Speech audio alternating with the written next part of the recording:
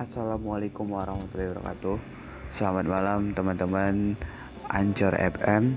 Selamat datang di stasiun Akumulasi Situmorang.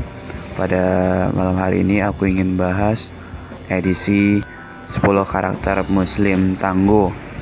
Yang pertama adalah akidah yang lurus atau salimul akidah, ya. Ya, kita malam hari ini akan bahas tentang akidah. Ya, salimul akidah atau kesempurnaan akidah itu didorong oleh syahadatain. Ya, apa itu syahadatain? Syahadat adalah nikmat teragung yang Allah karuniakan kepada yang ditujukannya kepada seorang hamba. Jadi fondasi atau inti segala perkaranya itu adalah syahadatain. Maksud syahadatain adalah membangun ikatan yang kokoh yang terdapat dalam firman surah Al-Baqarah ayat 256, ya.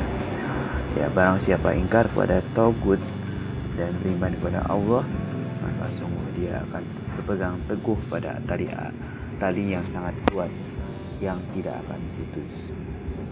Itu dia dalil salimul akidah.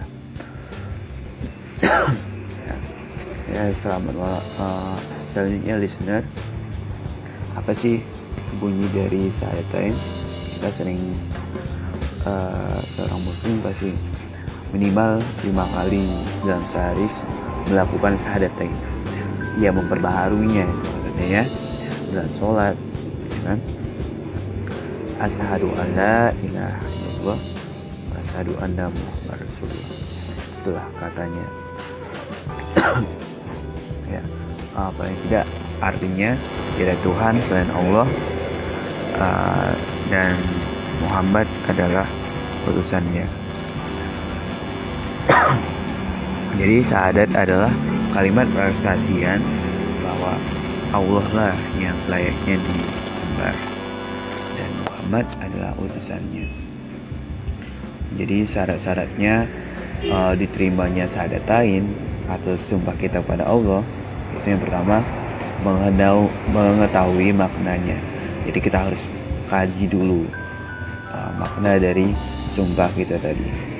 Terus menghilangkan keraguan dan tunduk dengan apa saja yang diperintahkan oleh Allah. Oke, listener, selanjutnya syahadatain ini sangat penting bagi tiap seorang muslim karena itu adalah inti segala ajaran Islam, ya. Ketauhidan terus akidah itu semuanya berawal dari syahadatain, ya. Jadi saat kita bekerja, saat kita berlibur, saat kita sekolah, itu kita tujukan kepada Allah. Itulah inti dari syahadatain. Selanjutnya